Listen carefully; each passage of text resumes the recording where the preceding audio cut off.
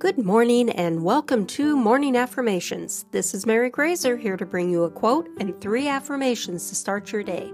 Today's affirmations are about optimism.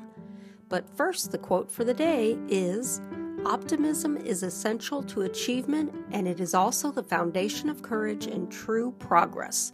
Nicholas M. Butler. Now let's get started by taking a deep breath in. Hold it. Then slowly release it. One more deep breath in. Hold it. Then slowly release it. Great. Now for the affirmations. I always find the positive in any situation. I always find the positive in any situation. I always find the positive in any situation. I am an optimistic person. I am an optimistic person. I am an optimistic person.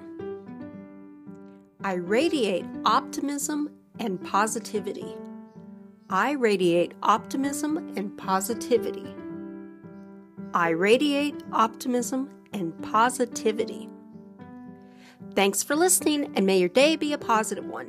If you like this podcast, please leave a review, and remember you can support this podcast through the listener support link in the show notes.